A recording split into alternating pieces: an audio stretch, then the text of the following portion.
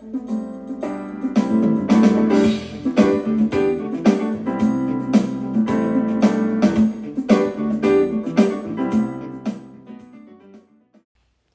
everyone, and welcome to the official first episode of the Podcast Cafe podcast. It's me, Kavya, your host, and I am so excited that you're all here.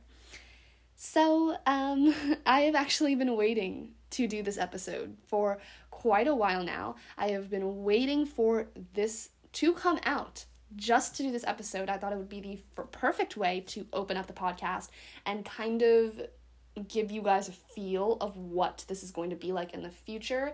So now that it's finally out, we can get this rolling. And as you can tell by the title of this episode, we are going to be talking about the very highly anticipated season 2 of the hit Netflix show Outer Banks. So I'm going to still preface this, even though I think it goes without saying. This episode will contain spoilers.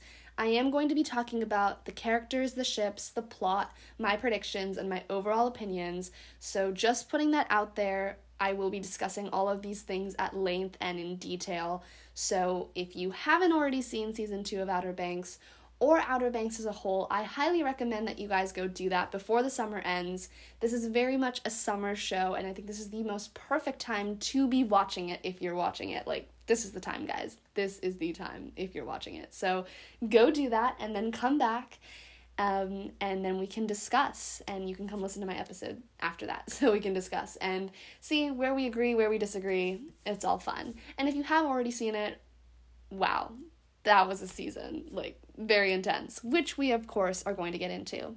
So my history with Outer Banks, I watched it last year when it came out. Obviously, we all know it came out during quarantine. It was a smash hit, number 1 on Netflix in the US for so long, and I'm sure in many, many other locations as well. It was a big deal, very popular. So I like to pride myself in saying that I actually watched it before it got popular.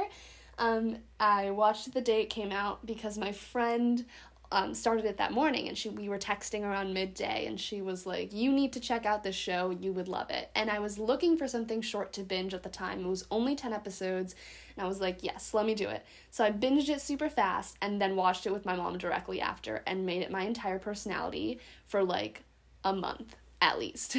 And I think that's what a lot of people were doing. I mean, it completely blew up on TikTok. People who don't even watch TV were watching Outer Banks because they were just looking for things to binge.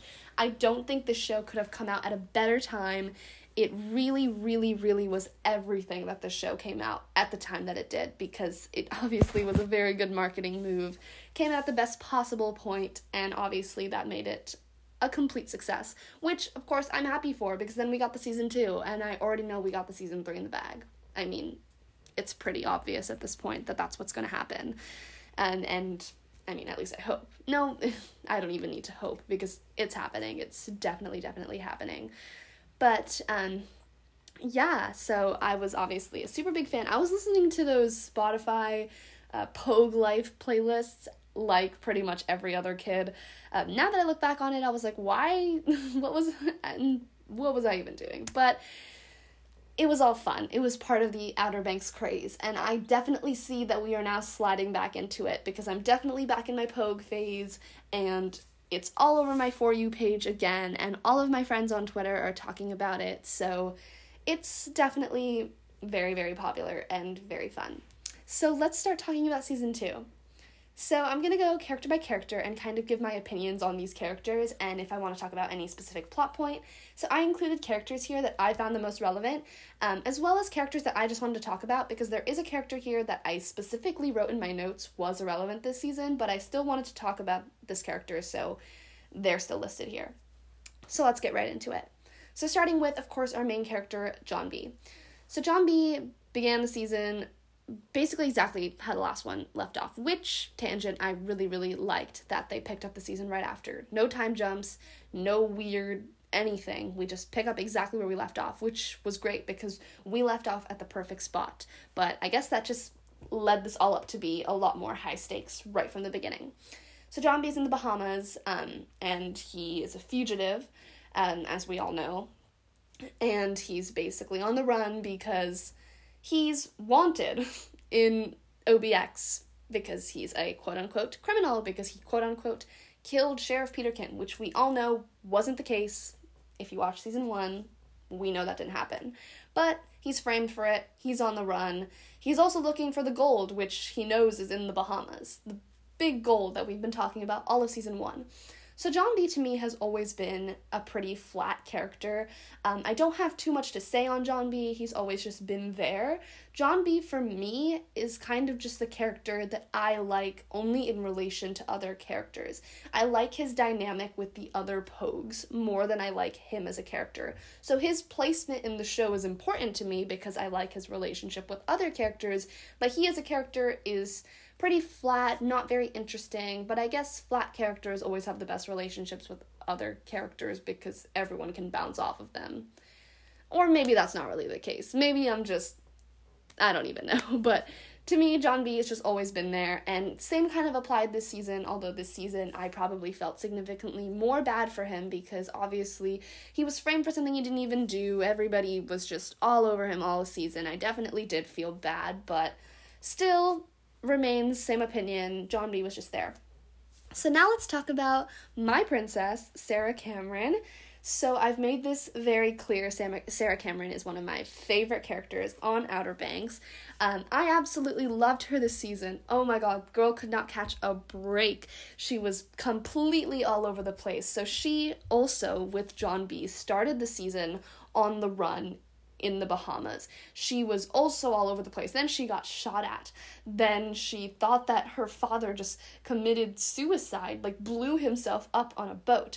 But obviously we found out that that Sarah was also having this internal thing with herself that she knows, obviously. Ward is a bad guy. He's not someone that I should care if he dies, like, you know, he's done all these terrible things to my boyfriend, etc., etc., but at the end of the day, that's still my dad, and obviously I'm going to feel some kind of emotion when he dies, and so obviously she had that, and then of course, she was almost murdered by her brother, and then when we find out that Ward Cameron's actually alive, she's been kidnapped and drugged by her stepmom, and then her dad almost tries to kill her, so she really was just, I think, if anything, she probably got the best plot this season.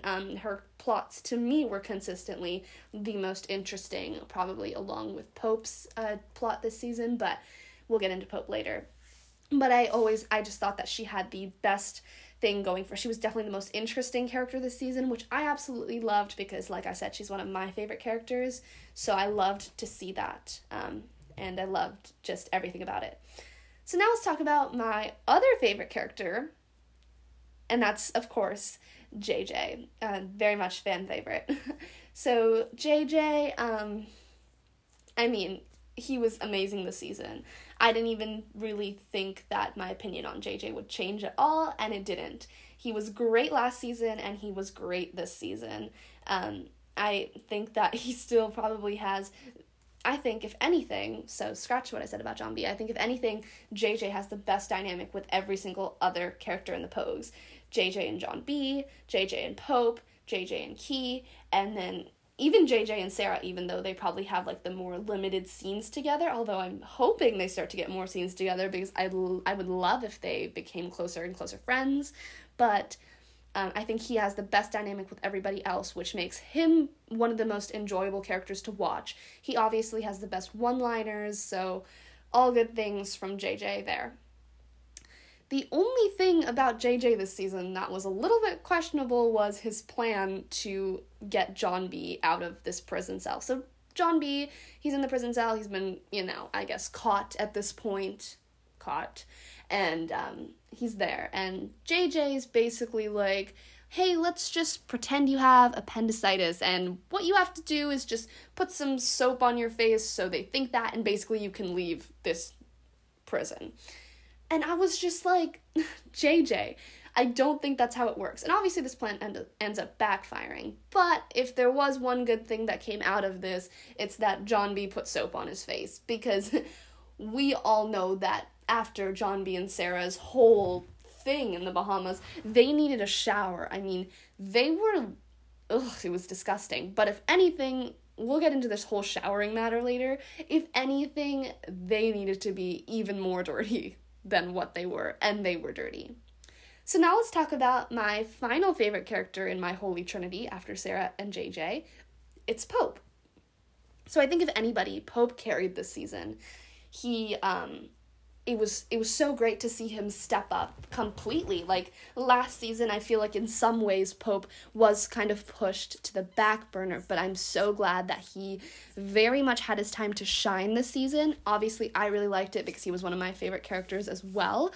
The only thing is, it took them all way too long to put together that Denmark Tanny was related to Pope. I mean, I was catching on to this way before any of them were. So I was like, come on, guys, come on, let's figure it out and move on. But I'm glad that they finally did, obviously. They had to. But Pope was great this season. I thought he was definitely the shining star, and I think he definitely stepped up. So everything about Pope was great this season. So now let's talk about the slightly more controversial character, well, one of the many controversial characters, Kiara. So I say controversial just because I see a lot of mixed opinions on her. I see a lot of people who like her, on TikTok, and then on the flip side of it, a lot of my mutuals on Twitter don't really seem to like her as much.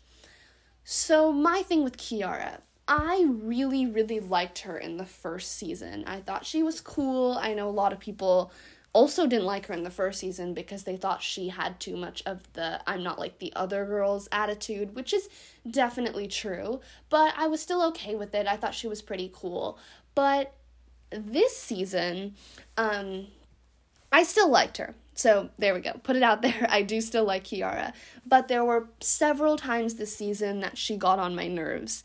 So I'm going to quickly talk about that. Time number 1 is the time that pretty much everyone is talking about. And that was when, in episode 2, when, Gavin and Ward are together and they're having their little dispute, and basically all the secrets are coming out, the beans are being spilled completely, and Pope is getting this footage on camera, and everything is going well, and then Kiara yells, "Murderers, murderers," and God. So they all start having to run at this point, and in the process of running, JJ trips or something like that, and he ends up stepping on Pope's camera. And then, at the end of all this, after the cops come and they have this whole argument with the cops, she has the audacity to blame this whole situation on JJ, which to me was so frustrating because I was like, girl, what are you doing? I mean, she completely got on my nerves in that scene. Another one that comes to mind is with her parents. So I know on Outer Banks you're not really supposed to take the parents' side on anything, and in this Kiara versus her parents situation, I do see both sides of it. I think her parents trying to send her off to boarding school was definitely a bit extreme. I mean, they probably could have tried to work out a compromise, but her parents don't seem to be nearly as bad as some of the other parents on this show, so I don't think that they are as crazy. And I think that if they were going to the extreme of trying to send her to boarding school, they probably had some kind of discussion earlier of a way they wanted to compromise this that didn't work, but obviously we didn't see that. So who knows if that happened or not. But on Key's side of it, it did really frustrate me a lot of the ways that she was acting. So I get it. Like, these are your friends, these are your people, but I think that the whole emphasis on her being a pogue this season was a bit much, which is what was kind of getting on my nerves. I mean, I felt like she definitely still had one of the better parent situations, but still made it seem like they were the worst parents in the world. Now, I could be kind of overthinking that, but for me, that was something that did kind of bother me a little bit, but I mean, it wasn't too big of a deal, but it did end up happening twice. They had this same argument twice where she was like, I'm a pogue, whether you like it or not, and I was just kind of like, okay, girl, we get it. I thought Sarah's kind of fights about being a pogue seemed a lot more natural versus Key half the time seemed like she wanted to piss her parents off, who were definitely, didn't seem like the worst people. I mean, maybe they are, but from what we've seen, they're still, like, pretty decent. I mean, they acted pretty normal for parents who think their daughter is hanging out with these criminals and these bad people, because, I mean, that's what they think. And they're definitely not perfect parents by any means, but there was a part of me that did feel bad for them this season, and was slightly irritated by some of Kiara's actions. However, like I said, I did still like her overall. I mean, she was fine. She didn't really have her own distinct plot this season. She was kind of just used as support for other characters, like with her weird thing with Pope and everything like that, and then building a dynamic between her and Sarah and everything.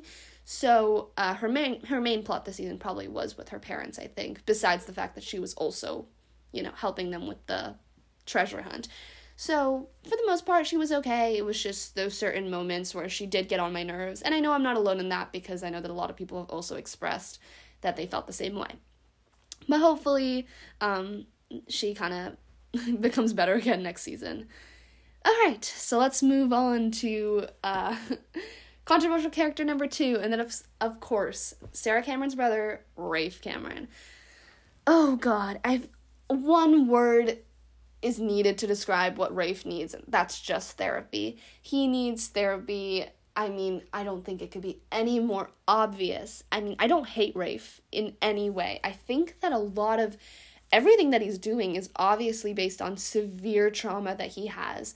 In season 1, we did see Rafe be calm in certain scenes here and there. I mean, he actually had friends in season 1. He was friends with Topper and Kels, but this season, I mean, pretty much completely friendless, stressed in every situation, not smiling for even a second. I mean, there's obviously a lot going on here, and Rose, of course, points this out a couple times, which is still a lot for the short period of time that we still see all these characters. She points out more than once that Rafe has always expressed these tendencies, and there's always been something wrong there, and Rafe himself says to his father that he needs help, and it's just a serious cry for help, and a small part of me can't help but just feel a little bit bad. But at the end of the day, Rafe is still a complete psychopath, so at this point, I'm not rooting for Rafe in any way. I mean, obviously, he's been a terrible person ever since we first met him. He was racist last season. He tried to drown Sarah this season. He, at this point, has no redeemable qualities, and while I do see that he obviously is dealing with a lot of stuff, and I do believe that he should get help, that doesn't in any way make him a good person at all. So I think all this Rafe obsession, I mean, I get it, like, Drew Starkey is attractive, but the character needs a lot of help before he can get any kind of redeemable qualities, because at this point he has none. I mean, I still do hope he gets the help that he needs, because he clearly does need it, but there is nothing good about this character at this point, although I do believe that he's probably one of the most intriguing characters this season. So let's talk about the other psychopath, and that is Ward Cameron, who is obviously Sarah and Rafe's father. So Ward is a different kind of psychopath. I mean, I mentioned with Rafe that there was an itty-bitty, teeny, tiny part of me that does feel a little bit bad, but with Ward, I don't have even an ounce of that. There is not a small part of me that feels bad. I think there's two different kinds of villains in my eyes. There's the villains that you're kind of like, yeah, cool, be a villain, do your thing, it's kind of, like, fun to watch them. And then there's the villains that are straight up annoying, and it's like, get off of my screen. And that's Ward for me. I mean, there was not even a tiny part of it that was enjoyable to watch him. He annoyed me every time he was on the screen, and it was, like, at the point where I was just like, get him off my screen. He's so annoying. I mean, genuinely the worst character, in my opinion. And I just think he's awful on every single front. There's no redeemable qualities, and I don't think there's anything that the writers can do to make him have any of those qualities. I think he's completely too far gone, and it's just never coming back now. And I'm still waiting for Ward to actually die. Like, obviously I felt terrible for Sarah, but I mean, we were all excited when we thought Ward died. When we found out he was alive, I was like, oh, are we serious? Like, I do not want to see any more of this guy. So now let's talk about Topper. Okay, Oh, God. Topper is the character I mentioned earlier when I said that irrelevant. So when Topper ends up saving Sarah from when Rafe is trying to drown her, I actually screamed because Topper had all of 2 scenes before that. One of the scenes was like a very minor scene, and the second scene he was like in the scene, but he wasn't actually speaking or doing anything of relevance. He was completely irrelevant this season, and his entire plot revolved around still being obsessed with Sarah. I think that I don't even know what's up with him. He seemed to always be at the right place at the right time this season. I don't know what was going on there, but it was definitely, I mean, I guess applause for him because he saved Sarah. I mean, Sarah's one of my favorites, so I guess that's a good thing that he saved her, but he's still a loser. The scene where he was like hugging Sarah and he gives John B that look, I just couldn't help but feel embarrassed for him because I was like, they're married. They're literally married, and you think that, yeah, no. I mean, Topper and Sarah, that relationship is so far gone at this point. It's done, and, he obviously still has a little bit of hope that something will happen between them, but I definitely think that plot is gone. It's very much out of the picture, which is weird because my initial prediction of what Topper was going to be doing this season was become a Pogue, and I don't think I was alone in that. I'm pretty sure most people thought that Topper was going to be a Pogue after last season when he ends up helping John B and Sarah in the lighthouse after he pretty much put himself on the line. We saw like a huge amount of just character development within that one scene. But in this season, he kind of just went back and forth, and it was all Sarah related, and he definitely didn't become a Pogue. Like Cleo, who only got to interact with JJ, Pope, and Kiara, so the other 3 of the Pogues, for about all of 20 minutes in the finale, she became a Pogue faster than Topper did. So I don't know, I really don't see this happening, and Topper's entire character to me is based around being a kook and being rich, so I just don't see him ever slumming it with the Pogues. I just don't see it happening, but who knows, maybe that is something that will happen in season 3. So now let's talk about Carla Limbri. So I thought she definitely stirred the pot this season. She was a very interesting addition that we're obviously all still filled with questions about. So we first hear of her when she sends Pope this letter saying that she can clear John B's name from killing Sheriff Peterkin, of course. So Pope's obviously like, oh, I gotta go see what this is about. Obviously, these Pogues will do anything for each other. And she says that she wants a key. And obviously, Pope does not know what this key is at this time because he doesn't know that he's related to Denmark Tanny, etc. at this point in time. And she is pretty much willing to do anything she can to get her hands on it. And Carla Limbri, nobody really knows, I think, within the fandom how to feel about her at this point. Nobody can quite tell if she's a good person or a bad person. I mean, her intentions seem very mixed. And of course, with the giant cliffhanger of her knowing Big John that we do see at the end of the finale, which, once again, I will be discussing the cliffhanger later, but I don't know. I mean, I have lots of questions about her. I'm going to kind of talk about her in a little bit more detail later because I have specific notes written down about her that are in relation to other characters, which we'll get into. But I'm definitely very intrigued by her character. I think she totally stirred the pot this season. And if she were to be some kind of antagonist, or not, maybe like a semi-antagonist, I would actually love to see more of that. I would love to see her dynamic and how she would play into the future season, because everybody pretty much expects her to be in season 3, so definitely still have a lot of questions, and I'm very excited to dive more into the backstory with everything in the original Royal Merchant treasure and everything, because it's obvious that there was some kind of connection between her and Big John and that treasure, etc. So now let's talk about Cleo. So Cleo was obviously a part of Terrence's crew, and we thought that we had seen the last of her as well. I mean, it would have been weird, because out of Terrence, Stubbs, and Cleo, which were the 3 people that we met in the Bahamas that had a significant amount of screen time, she was the one that we delved into the most. They were showing a lot of her. They really tried to emphasize later on that she and Sarah kind of built this bond. So I was like, why are we going to build this whole thing if Cleo's character ends right here? And sure enough, she shows up in the finale. She is working on this boat that Ward Cameron and Rafe and Rose and Wheezy and then the kidnapped Sarah are basically trying to escape in at the time. So she's working on that boat, and then John B., JJ, Pope, and Kiara are stowaways on this boat, and that's where they run into her. So I thought Cleo was a great addition this season. I thought that her personality was something that was very different, which I obviously liked to see. I think that Cleo she's obviously a Pogue now, which I really liked, because I just liked her a lot. I thought that she was going to be a great addition. I'm so glad that she's part of it now because I always really liked her. I'm really excited to see more of her and Sarah's friendship and their bond because they seemed to form a pretty strong one. And yeah, I'm very excited.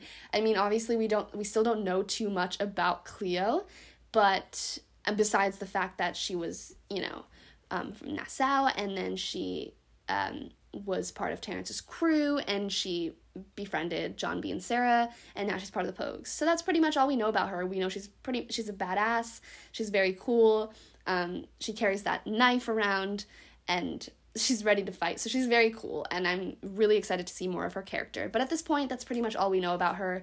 But yeah, so let's continue. Alright, the last character I've listed here to discuss is Wheezy. I mean, I don't think I'm alone in saying this. Where was Wheezy this season? Like, I feel like the biggest hole of this season, plot hole, was Wheezy. I mean, she was obviously there, but half the time when Ward and Sarah and Rafe were going through these things and big things were happening, and Rose for that matter too, all these big events were happening, and I was like, where is Wheezy in all of this? Like, they still have, what is she, like 14 or 15? They still have this, like, kid at home I think she's 14, because I think Sarah's 2 years older than her, but, like, what is going on? There is still so much that's happening. I mean, Wheezy, okay, so their father literally blows up on a boat, and then Sarah is very obviously being kidnapped. And then all of a sudden, after being blown up, her father is right in her face again. And she's all like, Sarah, we're going on a vacation. And I was like, wait, what? What? Do you have no questions whatsoever? So I feel like Wheezy's character was the biggest plot hole of the season. And they just need to cover that a lot better because I have so many questions on Wheezy. Where was Wheezy? What was going on with her character? It just, to me, made no sense. But I hope that they cover some of those things later because I have a lot of questions about Wheezy, and I know a lot of other people do too. So now, let's get to the part that I know a lot of people are really interested in, and that's ships. So I don't have too much to say about the ships this season, so we're just going to kind of touch on this briefly, but let's get into it. So let's talk about the main ship of the show, which is obviously John B. and Sarah. So I was pleasantly surprised to even find out that I really, really liked John B. and Sarah this season. So last season, my relationship with this ship, I like slow burns. I mean, I really, really like seasons worth of build-up. I like it when it takes a long time for the couples to get together. I don't like it when things happen too fast. I mean, I just want to see the angst and the buildup. John B. and Sarah supposedly having to have been this very opposites in every way. You know, one is popular, one is not so popular, one's rich, one's poor, and the whole kook pogue thing. Based on those dynamics as characters and their original relationship with each other, with John B. working on her father's boat and everything, you would think it would take a lot more for them to get together than just going to UNC, like one little trip to UNC Chapel Hill to go get those books or whatever. Like, you would think it needed way more than that for them to start expressing interest in each other. So definitely moved too fast for me. And in season 2, you would think that they were still moving fast for me because John B and Sarah literally got married in season 2. Like, they got married. So you would think that I would have found that weird. But there was something more poetic about it this season. I thought it was so much more enjoyable. Even their whole marriage thing, I thought it was very cute. The whole reoccurring theme of the till death do us part. Obviously, I thought that Chase and Madeline had so much better chemistry this season than they did last. I don't know why I thought that. Maybe just because of the way it built up. And I think the whole fugitives on the run thing was just a lot more of a serve. So right off the bat, I think starting quick. And typically, I'm not a really big fan of the whole, always, I mean, there's exceptions to this, like, hello, Nathan and Haley from One Tree Hill, and there's a couple other examples of this, but there are some teenage marriages in shows and movies that I do like, but most of the time, with other ships, I'm not really a big fan of it. Not that it happens very often to begin with, but I was actually totally here for this. I thought that it made sense why it happened. Obviously, they had been through a lot, and then they're still going through a lot. So for them to be like, why don't we just do this? I mean, getting married was the least big thing that was happening at this point. It was the least of their problems. Like, I thought it was kind of sweet. Like, it's just one good thing going for them. So I thought that they were a serve this season. So let's move on to, of course, the definite fan, not necessarily the fan favorite, but the fan debate. And that is, of course, between JJ Pope and Giara. So I am so sorry to all the JJ Popes and all the Giaras out there because you were all robbed this season. I think both ships got complete crumbs. I don't think anybody really won. Like, I don't think JJ Popes or Giaras can walk away from this season saying, we won. I mean, if you're satisfied with the crumbs you got, then good, that's great. But, I don't think anybody could really walk away from the season saying, yay, because, I don't know, like, it seemed like there wasn't a lot of room for the romance to happen between either of these ships. I feel like everybody's head was in a completely different place this season, which I guess brings me to Pope and Kiara. And I think that regardless of anybody's opinions on JJ and Pope and then JJ and Kiara, regardless of which ship that you ship, I think we can all agree that Pope and Kiara are definitely the worst ship out of these Pogue ships, because what is that? What is that? I mean, there is absolutely no romantic chemistry there. Pope and Cleo had more chemistry in two scenes that they have together. And literally, so Pope and Cleo had more chemistry in literally like the 2 or 3 scenes that they had together than Pope and Kiara had in 2 seasons worth of content. I did not like that season 2, relationships-wise, besides John B and Sarah, focused primarily on Pope and Kiara, because obviously that's not a ship that I'm here for at all. However, I do understand why they did it. Since obviously the idea was introduced in season 1, it wouldn't make sense for them to be like, okay, we're going to split this up immediately. They obviously had to get the storyline out, but I do think it's pretty much very fizzled at this point, so I'm excited to see kind of where that goes next. Not between Pope and Kiara, but between them and other people, and kind of excited to see the dynamic, regardless of ship, whether that's JJ and Pope, JJ and Kiara, Pope and Cleo, whatever it is, I'm excited to see how they're kind of going to be with other characters, because I think this whole Pope and Kiara thing is done, and thank God for it, because it was terrible. So I think that we actually can expect more ship-related content next season. I think this season was very action-packed, and it was very intense, and very quick, very much more plot-driven than it was character-driven, versus I feel like season 1 was more character-driven. And I think that the creators, like Joshua Pate and stuff, were saying in an interview that season 3 will be more focused on romance. They said if one thing to expect from season 3, that is romance, because I also agree. I think the teen drama aspect was definitely lost a little bit this season, but it's definitely coming back this next season, so do not fear. Whatever ship team you're on, hopefully you'll be satisfied with the next season. So I want to quickly also mention two other dynamics that people talk about. So I briefly touched on this one, so I'm just going to mention it only once. So Topper and Sarah, very weird. I think this is completely out of the question at this point. So that's all I have to say on it. So do I think next season that Topper and Sarah will still be a thing, like a dynamic? I do still think that Topper will probably pine after her a little bit longer. If Topper, they do plan to have him stick around and do, like I said, I don't think this is going to happen, but if they do happen to have him become a Pogue or something of that nature, if he is to get a love interest, I think it's going to be someone completely different. I don't see it being Sarah anymore once he is able to move past her. No, I don't see it being Kiara either, because I know that there are some people who see that happening. I don't see that happening at all either. I don't really see him being into any of the Pogues, so if anything, maybe somebody else, but I guess only time will tell. And now I want to talk about this Rafe and Kiara theory. So, Rafe and Kiara, that is something that I had never thought about even once until kind of a few days ago, actually.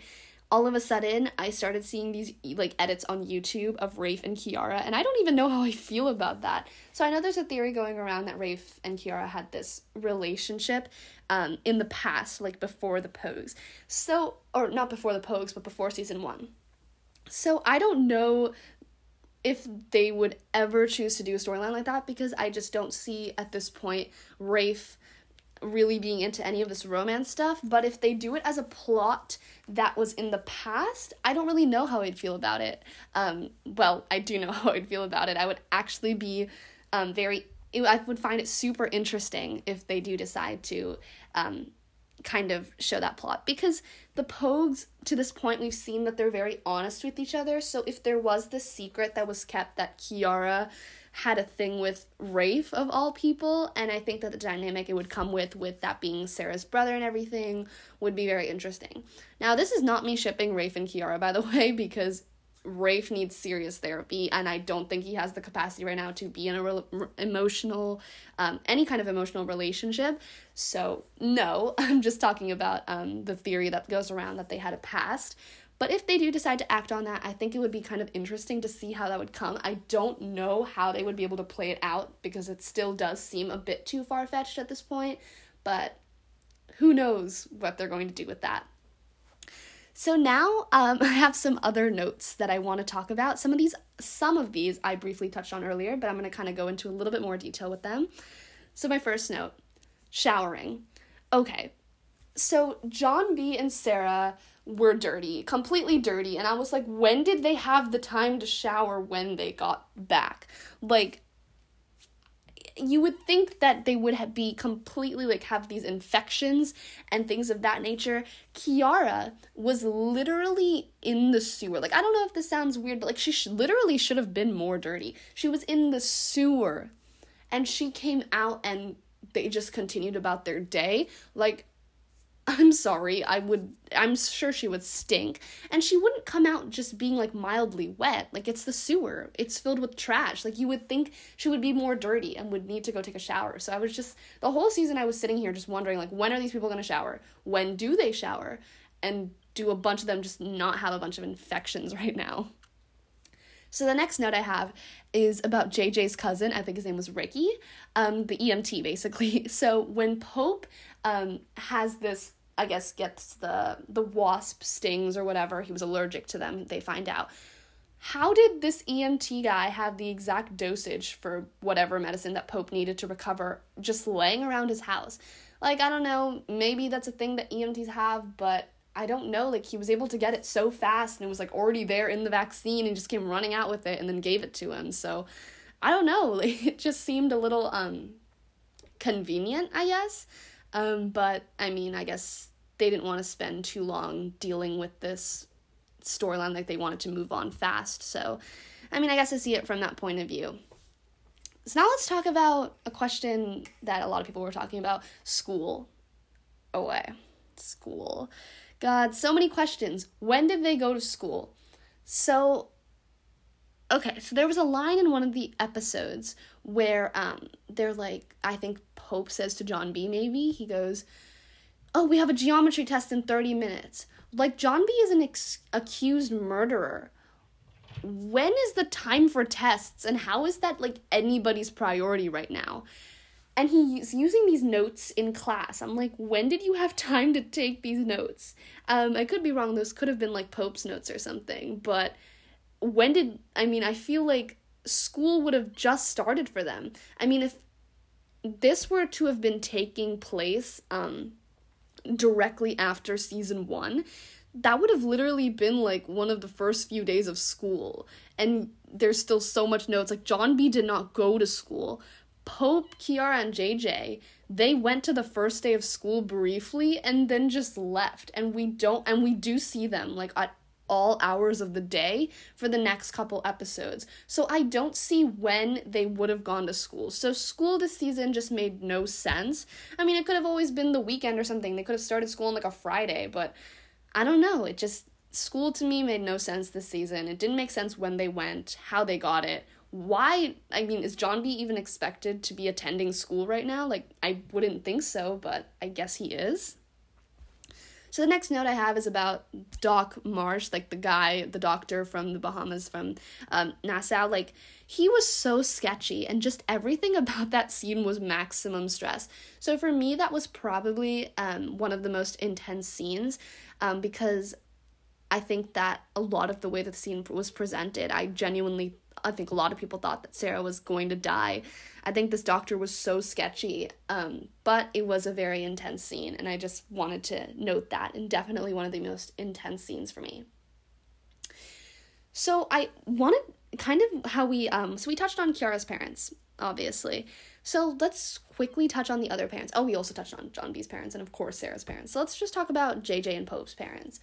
So JJ having to see his father this season was absolutely heartbreaking to watch. I didn't think that we would have to deal with this. Obviously, JJ went through a lot last season, and I didn't want him to have had to see him this season and have to deal with that. But the way that Kiara kind of, like, went off on him a little bit in the car, I was very happy with that, obviously, because kind of put him in his place. He's a nasty man, definitely one of the worst parents on the show. Just like Ward Cameron, worst character. Like, we don't like that. So it absolutely broke my heart that JJ had to see him. But more importantly, like, the real point I want to make about parents is let's talk about Pope's dad. So Hayward, in season 1, Pope's dad always seemed to be the one that was the good parent. I mean, the good parent, to a certain degree. He was the only one that seemed to care. I mean, Kiara's parents also cared, but we only got to see that later in the season. But from the beginning, before even the treasure stuff started to happen, we saw that Pope's parents, or Pope's dad, was, from the beginning, even when Pope was just going to hang out with his friends, was like, be home at this time, stop doing that, do this, do that. Like, he was really acting like a parent, and he just felt so much more relevant in his child's life in season 1. And in this season, when the stakes got higher, he even encouraged Pope a little bit to go after it, and it seemed a little bit inconsistent with his character, especially after season 1. So I don't know, like, I just wanted to make that, to point that out, because I was a little bit confused with some of Pope's dad's, like Hayward's actions this season. So let's talk about the Charleston scene. This scene was, for me, the best scene of this season.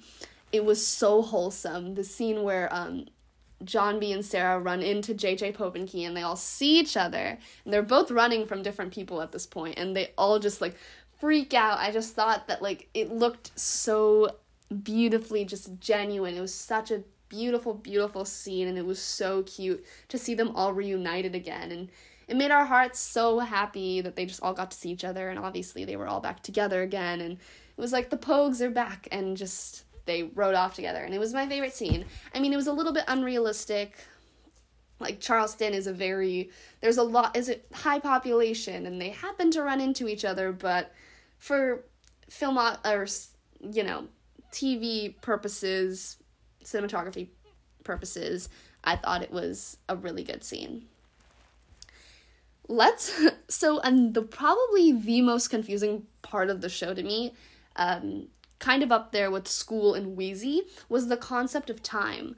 So JJ and John B, while they're in the car in that one scene, JJ says to John B, like, something like, remember when life was simple? And John B replies with, yeah, like 7 days ago. And I don't know if that was just him being sarcastic or just funny, but I started to think about the timeline of the show and everything that does happen day after day after day, which I was, like, really thinking about it, which would mean that seasons 1 and 2 took place around 10 days total, which is absolutely insane. I mean, these literal children must be tired, and this kind of puts the school thing into more perspective too. Like, how is this all happening like this? I mean, it's insane. I think that the concept of time is crazy because so much has happened. I mean, it's not totally unbelievable because we do kind of see that they're going through a lot every single day, but sitting back and just kind of like taking it in, it's really weird. So I think, if anything, the most confusing part of the show, like I said, along with School and Wheezy, is the concept of time. So something that I saw a lot of people point out was Sarah running around everywhere.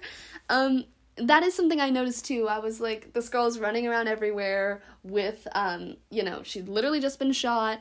And of course, while I do see the flaws in that, I don't know, I really didn't see that to be as pressing of a plot hole to me than the other things that happened, because I was kind of like, I kind of just let it go. I was like, it's the adrenaline, she has no other choice, she has to run. I just kind of let go of it.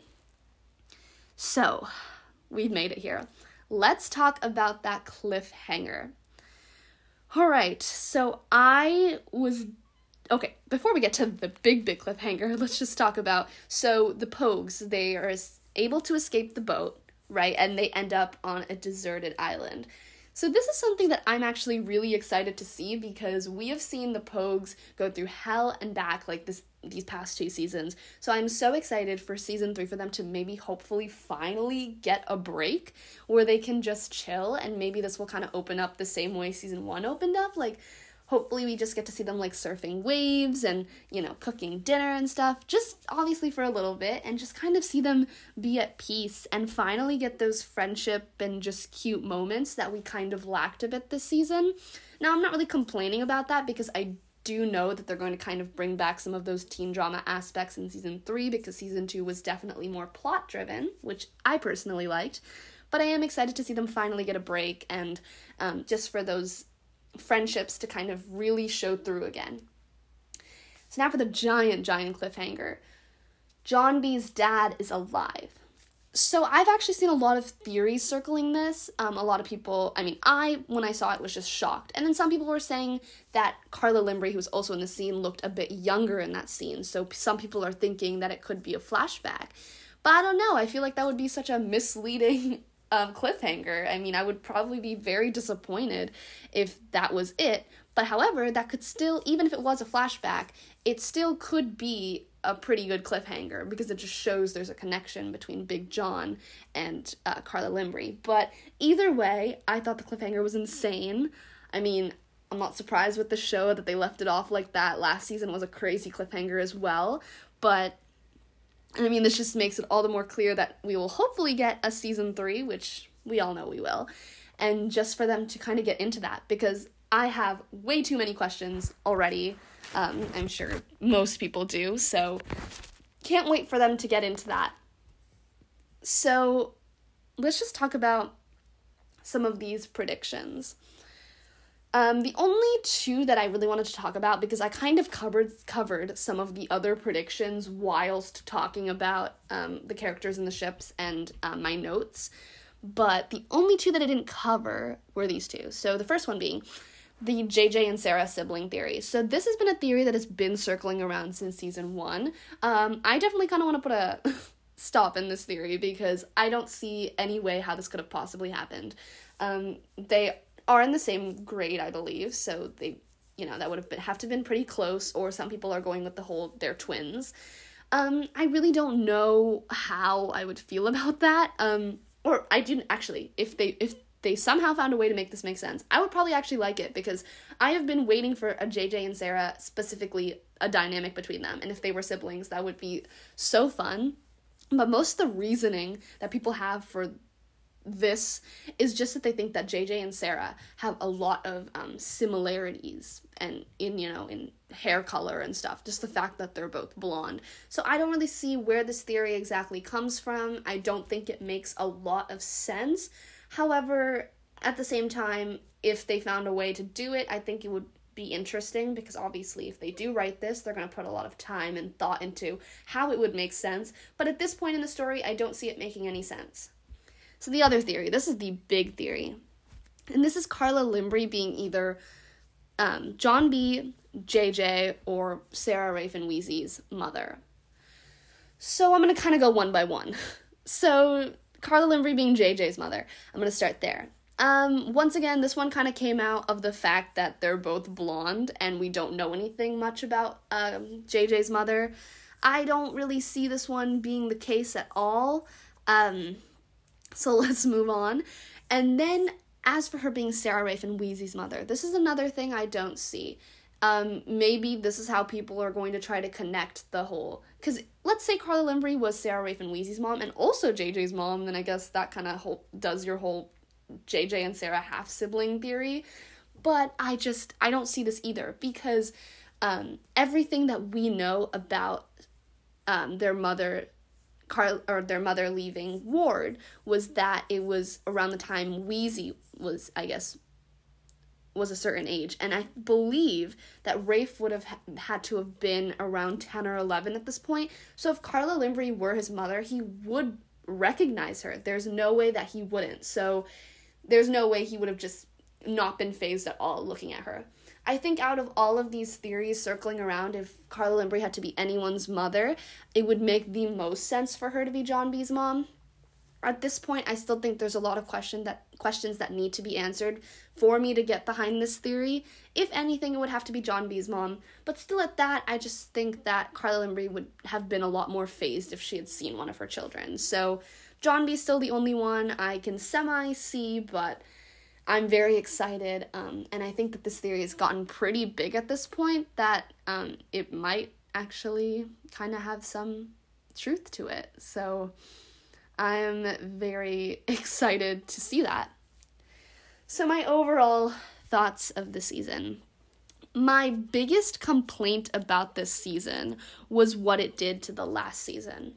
So in season 1, they have this massive amount of this gold with the little wheat symbol, but it is made irrelevant because of the key and the golden cross and all the season 2 mystery. It's shown as way more valuable.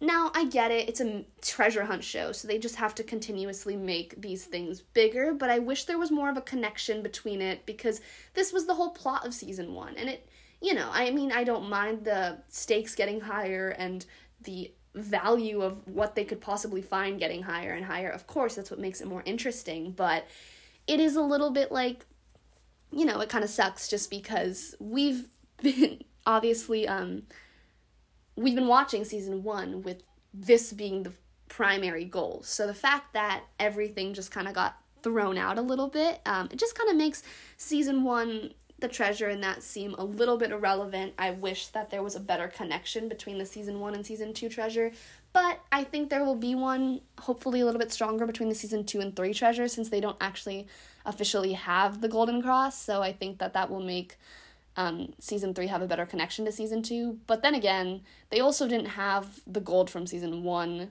in the beginning of season 2 either, so it could just be something they try to resolve in the first few episodes and then move on to something else. But only time will tell. Hopefully there'll be more of a connection between all of these things, because that was the biggest thing for me.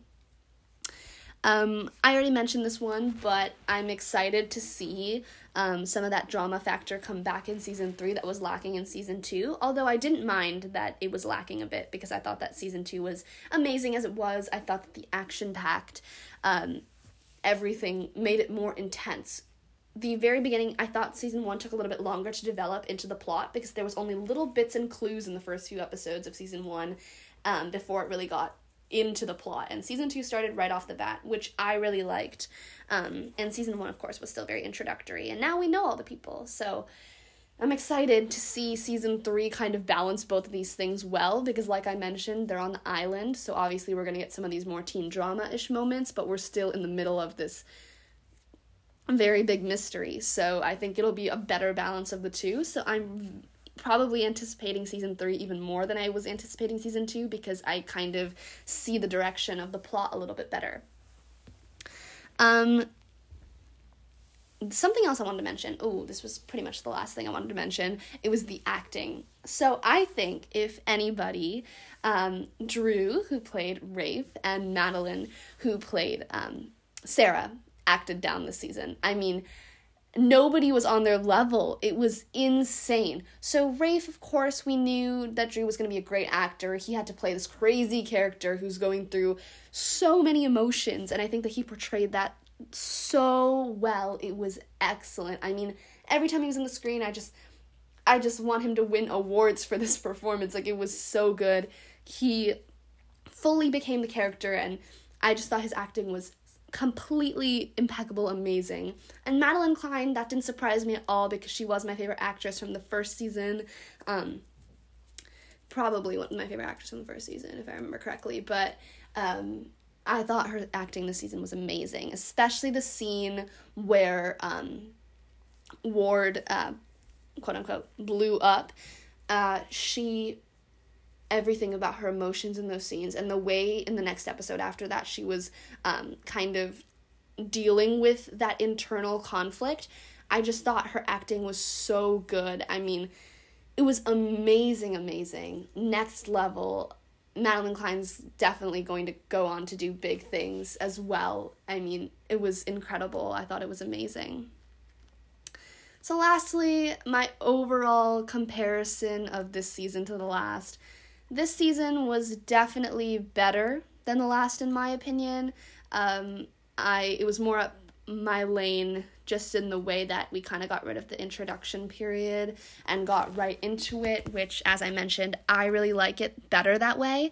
So I was just more into it in that way. I was more invested in the plot as well as the characters. While I do feel like there were some plot holes, which I talked about, as well as some aspects that did go missing this season. I mean, they'll all return next season, of course, so I predict that season 3 will probably be my favorite season based on the place that we're at right now. But this season, to me, was very, very good. It was very engaging, and I am very excited for the next season, which we know we're getting. Yes, I'm manifesting it, which is why I keep saying it multiple times. Season 3 of Outer Banks is definitely coming, guys. It has to. Well, anyways, that's pretty much all of my thoughts on season 2 of Outer Banks. Thank you guys so much for listening to this. I think that this episode is almost an hour, so if you listen to the whole thing, thank you guys so much for tuning in. And I hope you had a good time kind of just hearing my thoughts. And that's pretty much all for now. So until next time, I will see you in my next episode next week. So until then, bye!